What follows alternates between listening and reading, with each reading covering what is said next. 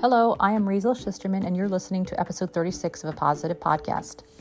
A few days ago, the night before Yom Kippur, I had the honor to sit down with my father-in-law, Rabbi Gershon Schusterman, who I call my shver, and interview him on his latest project, the book that he authored titled, Why God, Why? How to Believe in Heaven When You're Going Through Hell.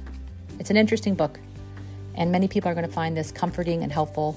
It's not a fun read, yet it's a chock full of thought-provoking ideas that will have you nodding your head in agreement. See, my father-in-law, he knew all the textbook answers when he was comforting people in his community that had gone through difficult challenges.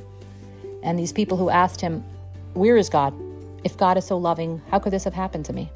But when his own wife passed away, leaving him a 38-year-old widower with 11 children to raise, he found himself reeling, and it led him to his own personal quest for answers to these questions.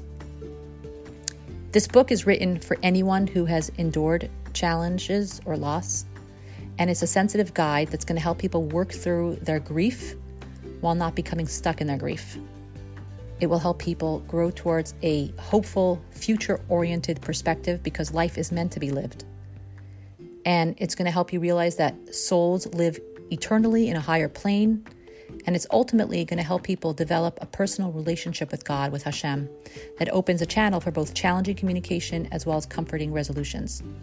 And I encourage all of you listening to read this book, to purchase this book, even if you're not going through devastating challenges and struggles. This kind of information, this kind of knowledge will help you be able to weather any upcoming obstacle or difficulty and challenge. This book is currently available to be purchased on kahutonline.com, and it will be available on Amazon, Mirz Hashem, right after Sukkot. You can check the show notes to see information on the links till you can purchase the books. And please go ahead, go out there and purchase the book because I think you will enjoy it. So sit back, relax, and be ready to listen to an interesting interview with my father-in-law. I finished Why God, Why this past Shabbos, and I really enjoyed it. And today I have the distinct privilege to sit down once again with my father-in-law, Rabbi Gershon Schusterman, who I refer to as my shver. And I've been blessed to be his daughter-in-law for the past 22 years. And I've come to really appreciate and respect my shver even more each year. Now, over 2 years ago, I launched this podcast by interviewing my father-in-law, my shver. And that episode, which is episode number 3 of season 1, was met with great reviews. And since then, he has completed writing his book that has been in the making for the past 30 plus years. And this book, titled Why God, Why? How to Believe in Heaven When It Hurts Like Hell, which I'm holding in my hands right now. It's a beautiful book, beautiful cover. I love the design as well. And here's a blurb from the flap of the book or from the inside of the book that I took out. This is a book for the brokenhearted. It's a book for anyone who has gone through or going through a challenge. This is a book about the truth. It's about loss, suffering, and tragedy. It's about God and ultimately about hope. So first of all, thank you, shver, for being here and being willing to discuss this book and some of the questions that have come up while reading it. So one of the first observations that I had while reading it is I found myself thinking that it was quite incredible how many people that you personally knew that really experienced like some hardships and really real tragedies. You know, my husband and I have been shluchim here for 20 years almost. And we've met many people who've experienced struggles and challenges, but nothing quite like what you've encountered in your years being a rabbi. Now I know you have many years ahead of us, but it's not a question. This is just an observation that I had. Inevitably, we all go through difficulties, challenges, crises, and tragedies.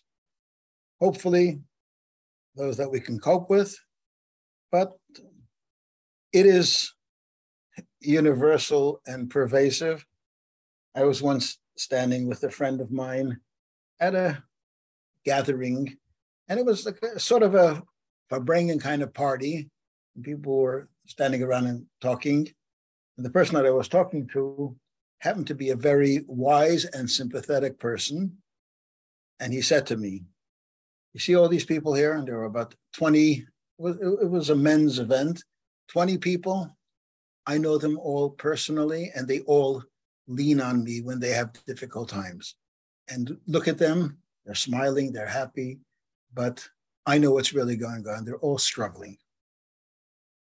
And the reality is, life is, as your husband said at his bar mitzvah speech, life has its vicissitudes. And for some people, they are able to coast with them. And Kisheva Yipol Tzadik V'Kom, the righteous fall 7 times and they get up. Even the righteous fall 7 times. And the distinction between the righteous and others is how many times they get up, and if they're able to get up another time, so they end up standing. I don't want to say that as you get older and wiser and have more experience, you'll notice more tragedies. I hope not. I hope may Mashiach come and may all tragedies be gone. But challenges and difficulties and losses, the book doesn't only address tragedies that are overwhelming. True. But serious loss is inevitable. Yeah. And it's built into the system. And for some people, it knocks them down. For some people, they take it more or less in stride. And the purpose of the book is to give a framework so that everyone can find the strength within themselves to keep moving forward. Yeah, this is true. So my first question is, this book took you over 30 years to produce. Like you literally, I remember I'm your daughter-in-law for 22 years. I've heard you talk about this book for many, many years. I had my doubts if it was actually going to happen. I'm going to be honest. Me too.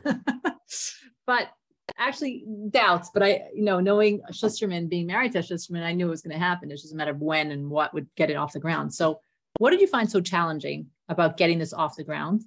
And what finally got you to this point that you were able to actually birth this book? Interesting question. First of all, the genesis of this book, the content of the book is basic. It's all in Yiddishkeit, and it's in Yiddishkeit, it's in Torah. It's certainly Hasidus touches on it, and those ideas exist. For those new listeners and who didn't hear the first podcast, my tragedy was the loss of my first wife in 1986. Suddenly, one Sunday morning, less than 2 weeks before Pesach, she had a episode, a cardiac episode, and she passed away.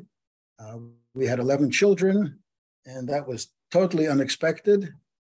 And that changed the trajectory of my life, my family's life, my children's lives, and all those associated with her. She taught, she had a lot of friends. She taught in the Hebrew Academy in Orange County. And the loss was very acute to them because she was a lovable person.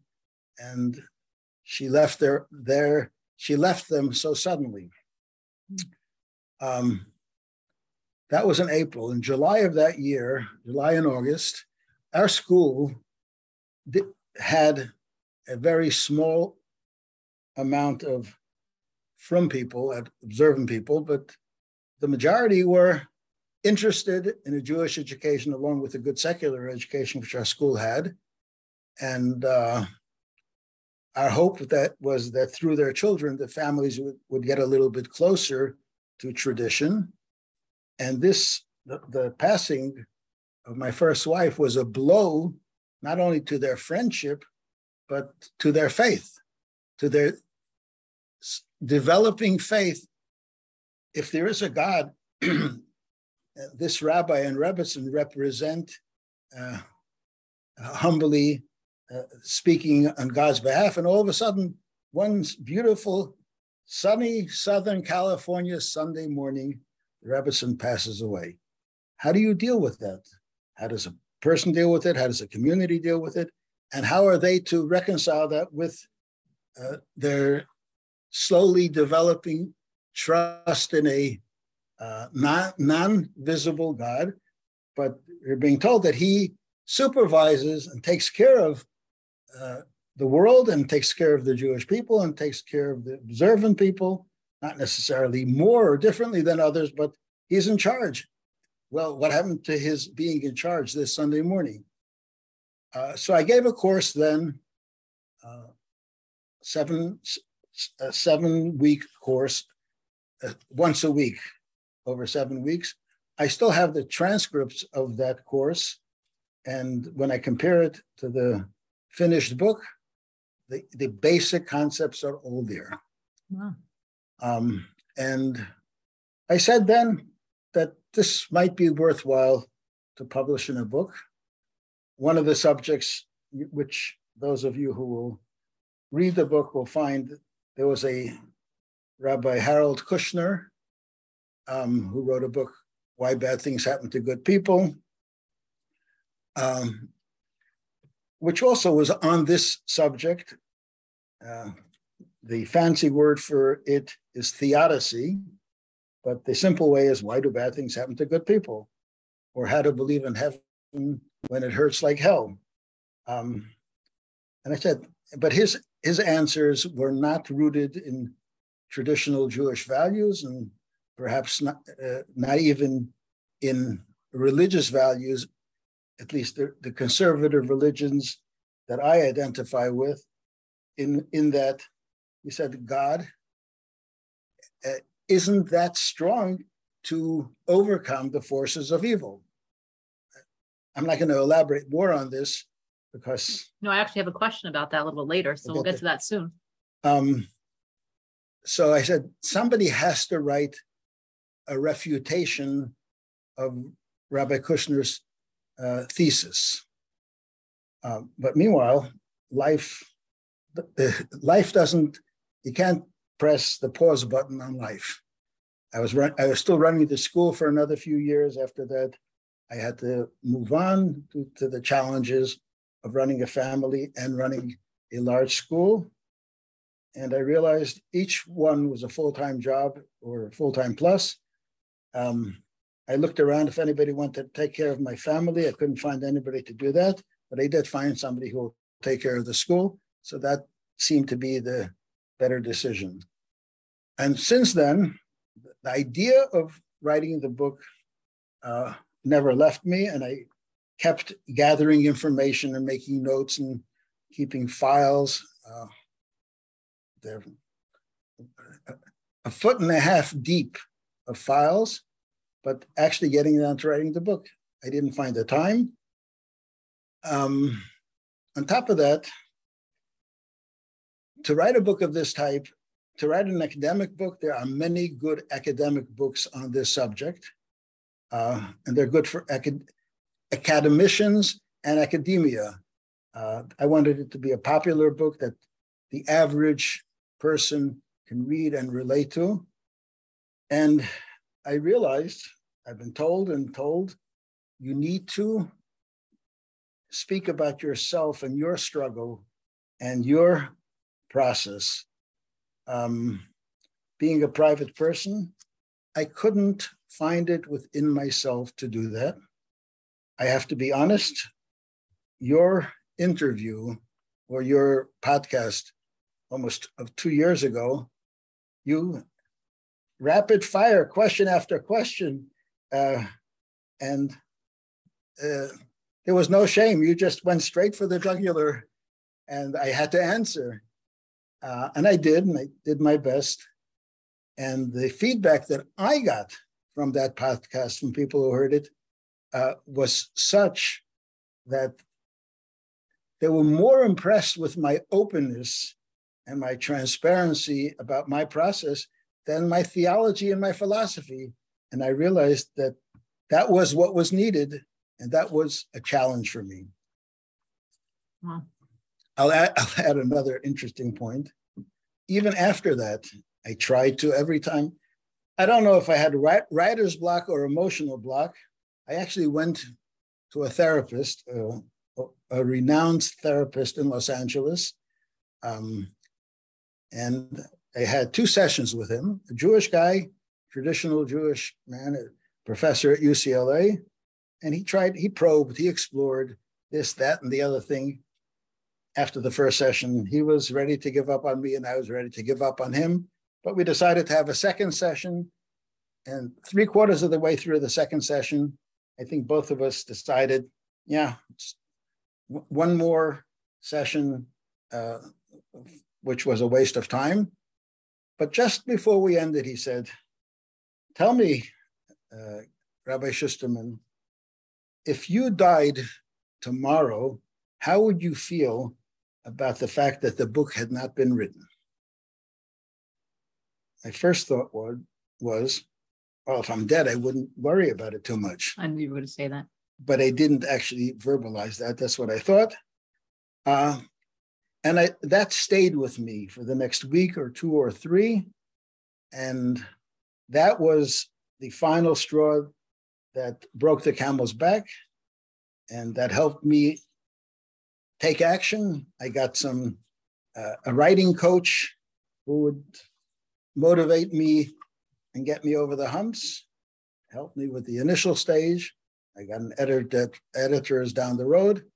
And I'm happy to say that today I have a published book. That's amazing. It's fascinating how the last minute in a session with a therapist, coach, anybody, mashpia, usually can be the most powerful. And this is something people don't realize also, is that like at the end, you actually are left sometimes with a question. You don't walk out of the session saying, oh, I have clarity. It actually leads you to process it, which sounds like in your case. Exactly what happened. Right. That's fascinating. So in chapter 5 of your book, or I think at least the version that I read, it could be a little different, but in chapter 5, you describe a scene where about 5 years after your young wife passes away and you're remarried to a wonderful person, my dear mother-in-law, Hannah Rachel Schusterman, and you're both on a summer trip in Israel for some much needed rest time. And your new wife turns to you and she asks you, how are you? Like, how are you really? And you describe this what sounded like to me, like this mini form of like a panic attack or something like that. And then you found yourself in a therapist's office for a total of 5 times. And this therapist helped you sort out your issues. And 2 things hit me, because later on in the book, you say that one cannot hold on to grief and must feel it to heal it, which we all know is true. Yet here, it seems that you managed to tame it until you finally exploded. And when it overflowed, you saw a therapist 5 times for 2 hours each time, and proof was all better, which was incredible to me. But I know you're a little different than the typical, at least for me, different than me. But how could someone possibly unpack all that in total 10 hours? Is this even humanly possible? Did you do follow-up sessions at any later point? Was this enough? So my question is really threefold. I'm not just trying to my question is, number one, it seems like a little bit of a contradiction. Number 2, how much can you actually unpack in 10 hours when you're dealing with a crisis that's this large? And you also described that your responsibilities, raising 11 children, running a large Jewish day school, it almost acted like a form of distraction, or I don't want to say numbing, but it kind of had you having to, like, it was a coping mechanism. It got you through it in some way, even though technically it was numbing and it was distracting, but it got you had to show up. You couldn't fall apart. You had to do what you had to do. So I guess my question is, if so, was that a healthy solution? Do you get what I'm asking here? I think I know what you're asking, and let me try to answer. Okay. Then you can follow up if I didn't answer it well enough. Fair enough. Number 1, you do not mention that I went for therapy for 6 months, and not long after my wife passed away. Okay. I lived in Long Beach, and the therapist was in LA, and I went for 6 months on a regular basis, and that gave me a framework of. It did help, without a doubt. And your question is a very good question, because what I am saying in that chapter is that even though I thought I had it together, I found out by that plots, you're struggling. I would not call it a panic attack. I would call it a mini breakdown. I don't like to ascribe that to me, but that would probably be more accurate than a panic attack. I describe in the world I got dizzy. The world started turning around. I became very pale, and I got really frightened. And I do mention, and I remember it vividly, the events of those years, from the time my wife passed away until that moment, you read about it, those events flashed by in front of me as if in 1 second I saw the entire expanse of those years. So I knew exactly what this was related to. And that was the unfinished business, which in a certain sense, I had started it, done part of the work, but not enough. Again, I'm sorry that I'm talking about myself so much, but you're asking it. Okay. I do have a strong constitution. I have strong faith in Hashem, and I did have a good outlook at life in the sense of a perspective and a Weltanschauung, which gave me the ability to, as you say, put my feelings on hold and to cope and to deal well, while somewhere within me there was a lot more turmoil going on. Mm-hmm. So I'm hoping that with the preparation of the 6 months of therapy early on, and with who I am, and then I went to this therapist who I happen to know from Los Angeles, who moved to Israel, and she was very good, and we had long sessions. It wasn't the proverbial 50-minute sessions. We had, I think, 2-hour sessions, longer sessions, and she probed, and over a period of 2 weeks, we dealt with the issues. And then I continued working with myself, and to this day, I still have issues to sort out. Don't we all? You know, it's not done and finished. We are all a work in progress. This is true. Okay, well, I appreciate that answer. I think that's fair enough. I did not realize there was other times as well. And I think you are accurate. I think that you are a very strong person, emotionally speaking. And everyone has a different level of what they can handle at different times. I guess sometimes also I think that those behaviors, those things that we think that, like the responsibilities that you had, also were somewhat of a coping skill, but they kind of helped you get through those period of time. I don't know if necessarily we're always ready for that, to do the hard work at the beginning. Sometimes we need to get through a period of time where we're coping and using those skills. And then eventually now I see that I really need to do this. I need to do the work. And that in your case, that seems to be what happened as well. I want to step for a second back to something you mentioned earlier. You talked about Harold Kushner's book. So until now, his book, Why Do Bad Things Happen to Good People, has been, let's say, the go-to book for those who are bereaved. I hear people mention it all the time. I actually never read the book. You reference it in your book. If you can give us tell us briefly, how does your book differ fundamentally from his book, from his book, I guess?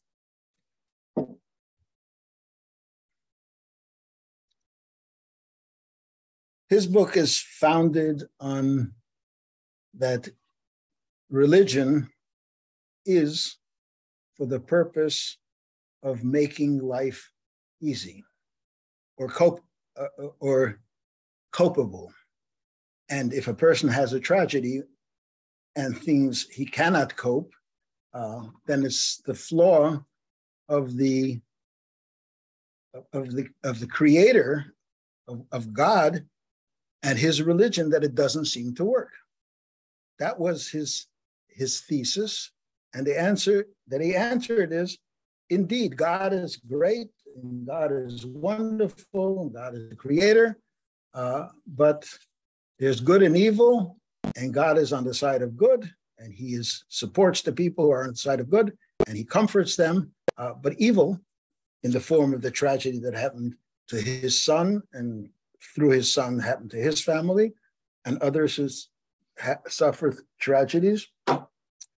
That is outside of God's ability. God cannot, that evil has a force of its own. And God will support you as you recognize that and battle with that, but he can't help you. And to me, and to... What does he base that on? Does he have is he using his own ideas, his own, because it's not anything in line with Yiddishkeit, obviously. It's not in line with Yiddishkeit. There are some theologies, more liberal theologies, I'm not talking within Judaism, in general, in the world's theologies, that indeed have a weaker God.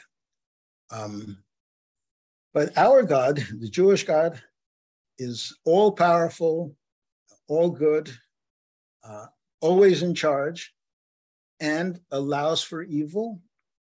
I don't want to give away the book. I want people to get the book and read it. Yes. And you can't, it's big enough, and you got to digest it page by page and chapter by chapter so that the ideas can come to rest with you.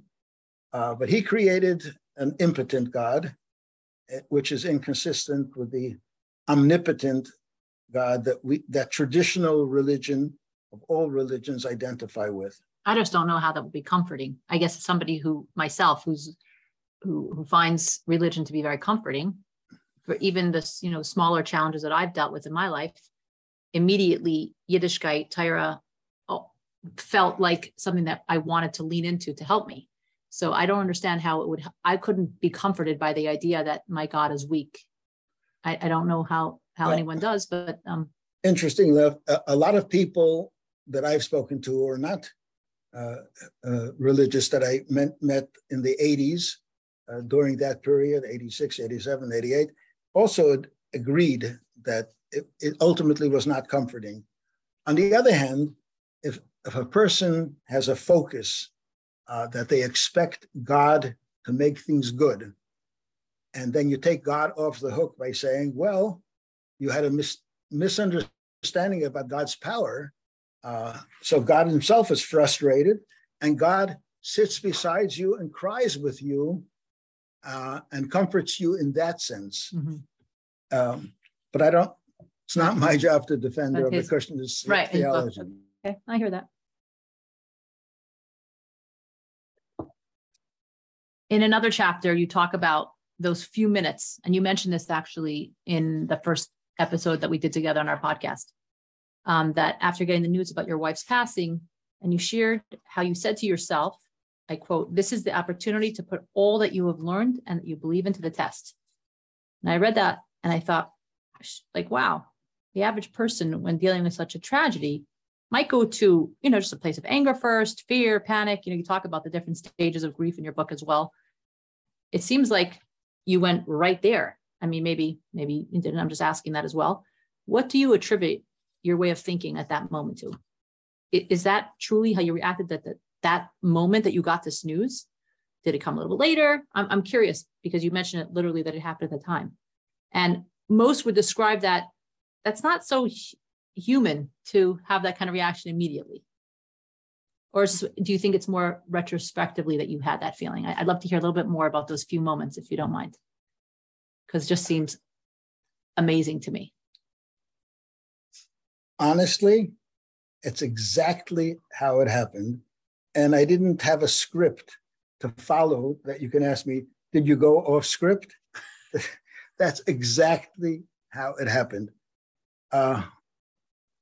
It was before all my emotions can sweep over me. And I referenced in general, I had so many responsibilities that I could not afford to be emotional at that time. Not at that time, and not on that day, and not on the next day. It took a while before I had the luxury of allowing my emotions to deal with my emotions. This was simply facing reality and trying to reassess or to assess for the first time what is the plan for now. Up until this morning, I had many plans and many hopes, immediate plans and long-term plans in our marriage, in our family, and that all suddenly in one moment was gone. And I had to ask myself, what now? And I articulated it to myself. I remember it wasn't a flash. I articulated that you're a believer. You've learned, you've counseled others, you've taught these ideas to others, you've sat with other grief-stricken families. And now I have to apply that to myself. Am I up to it? It's one thing to believe in general and to believe in the abstract. It's another thing to believe in the concrete concrete, and have it filtered down into you. And the question was, will it filter down? Am I up for it? I didn't doubt the principles, but will I be able to live with that? And I didn't have an answer then. I wonder if it's also a generational thing. Like, I think, ideally, the question we should be asking ourselves is not why. Why me? We should, what next? Like, that's the ideal. And it seems like you went there, which I just find that to be quite phenomenal. I really do. In the moment, in that split second. And I hear that. I hear that you didn't have the time, the luxury. I get it. I just still find it to be incredible. So I just want to say that as well, because I think that most people just would either, stomp their feet, have a little bit of a tantrum, scream, yell, bang the wall, epis, nothing. I find that amazing. Just saying. Okay, I'm going to stop now. I know that you address this next question in detail in your book. You give the readers an insight into this, but just if you can give the listeners a bit of an inside look for a minute. You share that during a crisis or challenges, people will need to draw on many sources of strength: prayer, time with friends, study, introspection, even arguing with God when you need to. Take the time necessary to deal with the crisis. Tell us why. Why is this that you think that people need to be doing these steps?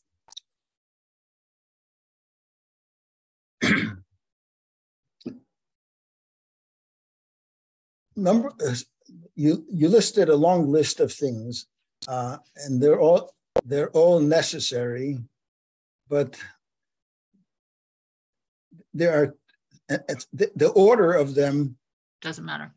No, the order is important. Okay. The first thing is when you need to deal with a crisis, when you need to deal with a problem, you need to be able to break the problem down to its components so that you know what you have to deal with. If you don't break it down to its components, then it's one big burden, and there's no way to grab it. So the first thing is you have to have introspection. You have to know on the practical level and on the emotional level, what is going on. You have to ask yourself and define it to yourself. Once you do that, then you have to ask yourself, and how do I strengthen or fix each of these areas? And how do I fortify myself going forward? Your car doesn't work. You say, my car doesn't work. That doesn't help too much. If you know something about a car, you would open up the hood, turn on the engine, and see what's not working, or listen to what's not working. And then you can identify where the problem is. Some people are mechanically inclined, and they get the car towed to their own driveway, and they spend 4 hours taking apart certain parts and putting it together again, and the car works again. Some people will tow it into to a mechanic. If you can find an honest mechanic, they will fix it for you. The same thing goes on with the person. When a person has a crisis, he needs to assess what's going on with him. And then he has to figure out, can he fix it himself? If not, he can use a therapist. He can use a clergyman. He can use he can use prayer, talk to God. Sometimes you need to express to God clearly and bluntly in a positive way. God, why are you doing this to me? It's not just a blaze of anger. You lost your, as we are all prone to do one time or another, you lose your temper. It's not a question of losing your temper on God. It's a question of having a serious talk with God. Why? Is it something that I did wrong? Is this the way it's supposed to be? Is this just? And in the book, I discussed that there's a rich Jewish tradition from Abraham to Moses to King David to Jeremiah to Eov to Job. They all were faithful to God. They all struggled, had challenges from things that God did, and they didn't run away, and they didn't lose their temper at God, but they spoke to God and demanded of God that he fix things. So we have a tradition that we're allowed to do that, and I tried my best. You shared in your last chapter of the book a letter that you received from the Lubavitcher Rebbe after your wife passed. You mentioned it. I don't know if you mentioned it. I don't remember exactly, but can you share with us what this letter entailed and what it meant to you to receive this letter?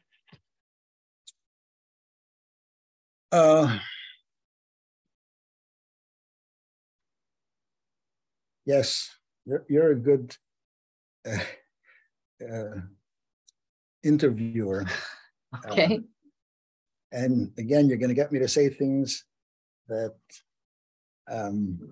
I wouldn't want to say, but I will say it. Maybe it'll help others. I'm sure it will. The Rebbe's response, I'm not going to quote it in Hebrew and translate, but the basic response was, when the Eibishter gives a person a mission and a task and a challenge, it is undoubtable that he doesn't say it, but it's obvious that he means this is from God and it's for a purpose. And if you have that challenge, it means that God has confidence in you, that you have the ability to carry this burden.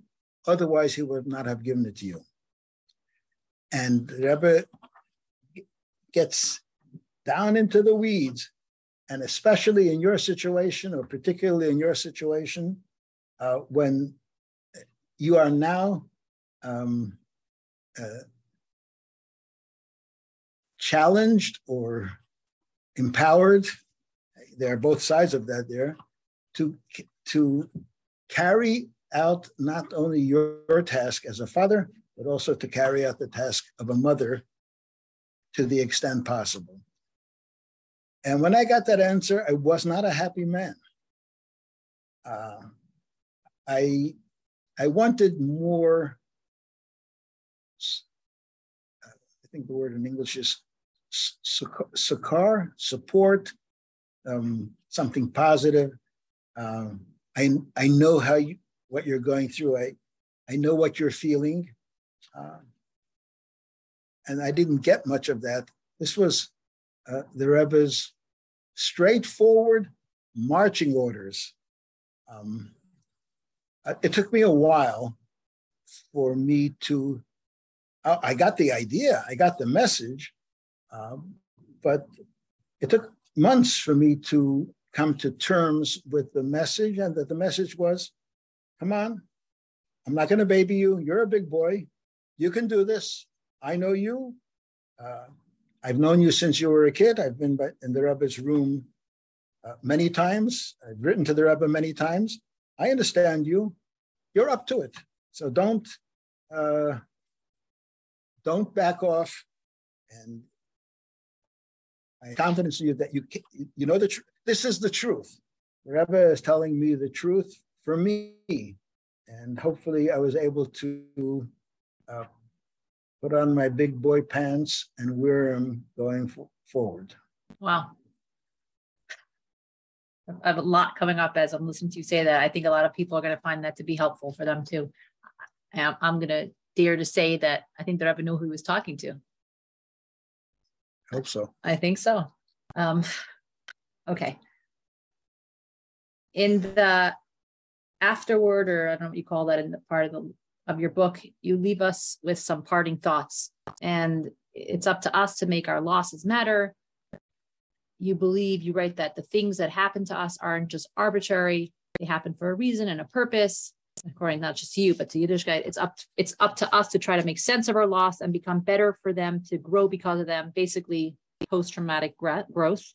So would you be open to sharing with us that this many years later, how have you changed? How have you grown and become a different person from your loss?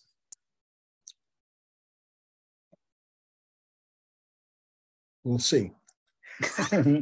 Okay. I'm still going to be your daughter-in-law at the end of this podcast, right? In Yirtzeh Hashem, yes. Okay. The first thing is, anyone who's listening to this podcast, I would challenge them to ask themselves, looking back at their lives, whether they're 20 years old now, 50 years old now, 75 years old now, and ask themselves, they've had good times and they've had bad times. They've changed over the decades and over the years. And ultimately, they became, God will, hopefully, more wiser and more mature. They need to ask themselves, not me, ask themselves, which issues in their lives help them mature, get stronger, and get wiser? The good times or the bad times? The answer, everyone knows, the good times are nice.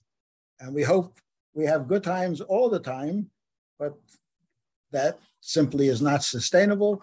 Life has its ups and downs, and it is the challenges that we do overcome that give us the wisdom and the maturity that makes us ultimately who we are.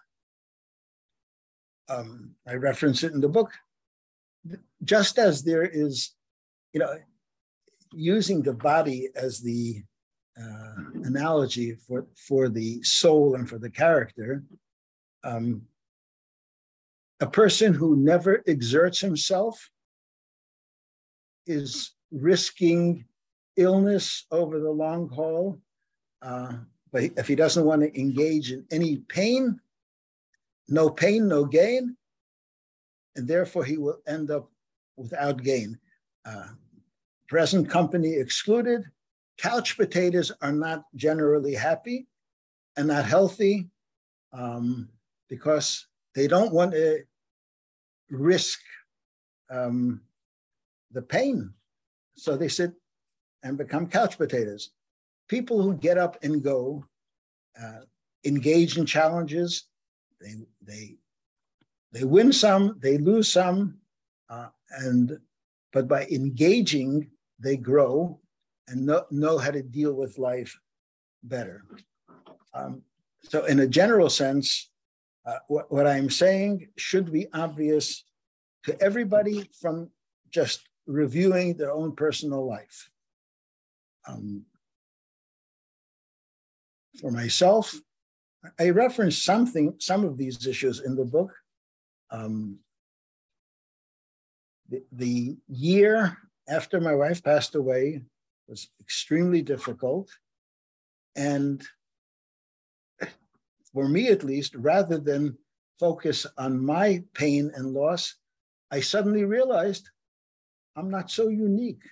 I started seeing with a different sensitivity other people's pain, and I was able to empathize with them much more. That's something that at that stage in my life, I hadn't adequately developed, and that helped me a lot more. After I left my job at the Hebrew Academy, a few years later, after I remarried and I couldn't continue doing both jobs, running the school and running my family and nurturing a new marriage. I had to reinvent myself. I had to go into other fields that I had never wanted to, never cared for. Business is something I didn't want. I wanted to be a rabbi running a educational institution. We had, at the good times, we had 400, between 400 and 500 kids, 80 employees, and 18 school buses. I mean, think of it, 18 school buses. It was a big job, but every morning I woke up that everything that I did had one singular purpose: to educate Jewish children. And I did it, and I did it with joy. It wasn't an easy job, but I did it with joy. And now going into business was a self-centered purpose. I didn't take easily to that, even though I may have been financially more successful than had I otherwise. But I had to reinvent myself and figure out a different direction to the purpose of my life. But this is true for all of us at every level. I hear that. So after all is said and done, and the highest level is, can we actually say afterwards, Eitcha Hashem ki anafta? The ultimate Eitcha Hashem ki anafta, which is, I thank you, God, for having afflicted me, snubbed me. Yeah, that as the beginning of that pasuk is, the Amarta Bayom Hahu, you will say on that day when Mashiach comes. That's when we can say Mashiach is not actually here yet. We are on this side of the divide, and while we may believe it, but we can't say that completely. Right. That's one of the reasons, among the many other good and legitimate reasons. That's why we need Mashiach. Right. I hear that. So let's finish off by, what would you share with somebody who's listening to this podcast right now and is going through a very difficult challenge, be it in their personal life with their children, their marriage, their life, tragedies, whatever it is, and they're in the midst of it right now. They're getting up from Shiva. They're getting up. They're dealing with it. What would you say to them to help them move forward? Would it be irreverent if I said they should buy my book? Okay, that was. No, I think so too. But let's give them a little bit of time. Maybe words could be before they're ready to even read. They need to dig deeper within themselves and find their connection with Hashem. That is the essential answer. How do you find that connection with Hashem? Go to your Rav, go to your Mashpia, go to your counselor. That is the ultimate answer. Is that's where the strength comes from. The strength comes from find your neshama. Everybody has a neshama. A neshama has to be nurtured. How do I nurture my neshama? The answer doesn't come from outside. The answer has to come from within. But you might, just as I'm not comparing the two, just as for me to actually get on to writing the book, I needed help from others to kick me into place or to guide me in certain details, to find access to one's personal neshama. A Rebbe helps, a Mashpia helps, a therapist who is sensitive to the spiritual side of life can help. A dear friend who cares for you can help. Learning Chassidus, learning Musar, learning what to learn. You need to ask someone knowledgeable to guide you what to learn, to help you find the access to your neshama and your neshama's relationship with Hashem. But it's a process. It's a process. And if you can't do it on your own, there are people out there willing and ready to help you. You say if you can't do it on your own, it almost sounds to me like you're not supposed to do it on your own. It almost sounds like it's almost impossible to do it on. You should be doing it with others. It's not meant to be done alone. Or am I wrong on that? Some people can do it alone. Possibly some people, few and far between. Talmud uses an expression, one who is imprisoned cannot free himself. You can't pull yourself up by your own bootstraps. So it does help. And there's a pasuk in Mishlei, I don't know if I write it in the book, but at all times, love a friend and a brother will blossom, will materialize in a time of tzara. And the Gemara says that the friend that you're looking for is Hashem. At all times, love Hashem, and in a time of tzara, in a time of crisis, Hashem will materialize not only as a friend, but as a supporting brother or sister or tzaddik. In other words, you have to find that relationship and find who can help you develop that relationship.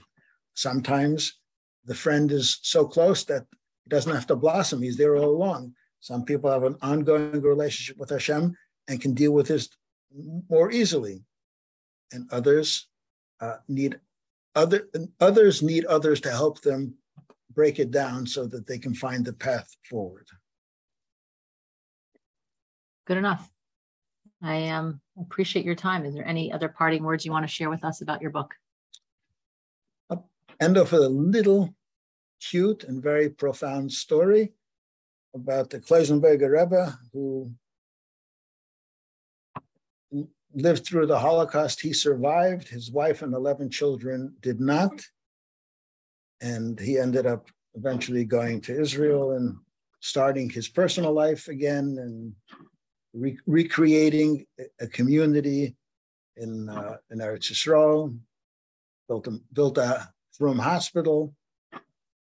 Somebody once asked him, after all that you went through, do you have any questions?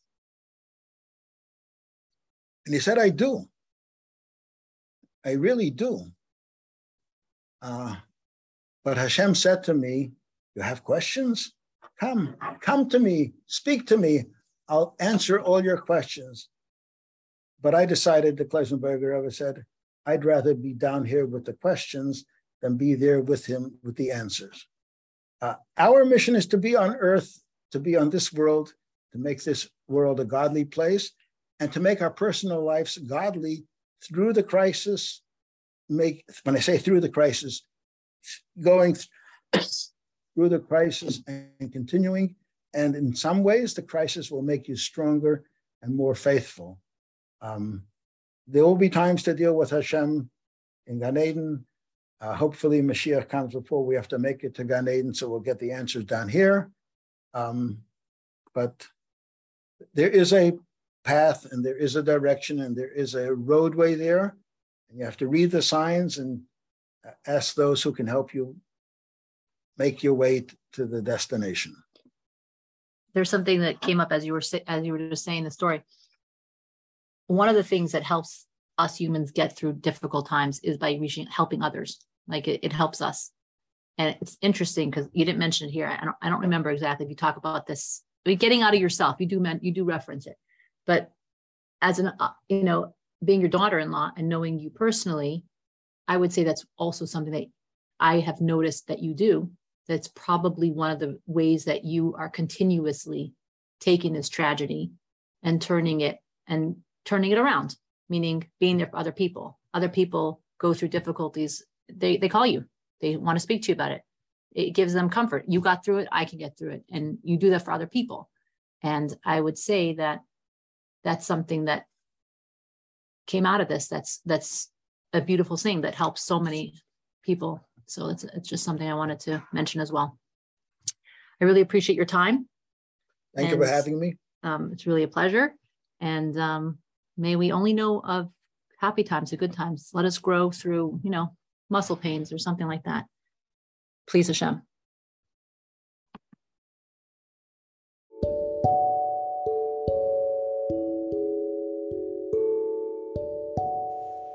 Thank you so much for listening. I hope you found today's podcast to be interesting and insightful.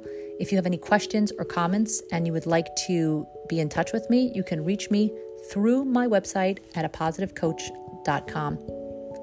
If you're curious to hear more about positive coaching and you'd like to set up your free consultation, please reach out through my website, apositivecoach.com. If you would not like to miss any of the upcoming episodes, hit the subscribe button and it will let you know when new shows are released. And if you could take a moment to leave a rating or a review, it would mean a lot to me, and it's going to help others be able to find our podcast easier. Thank you so much for being here and wishing you a positive day.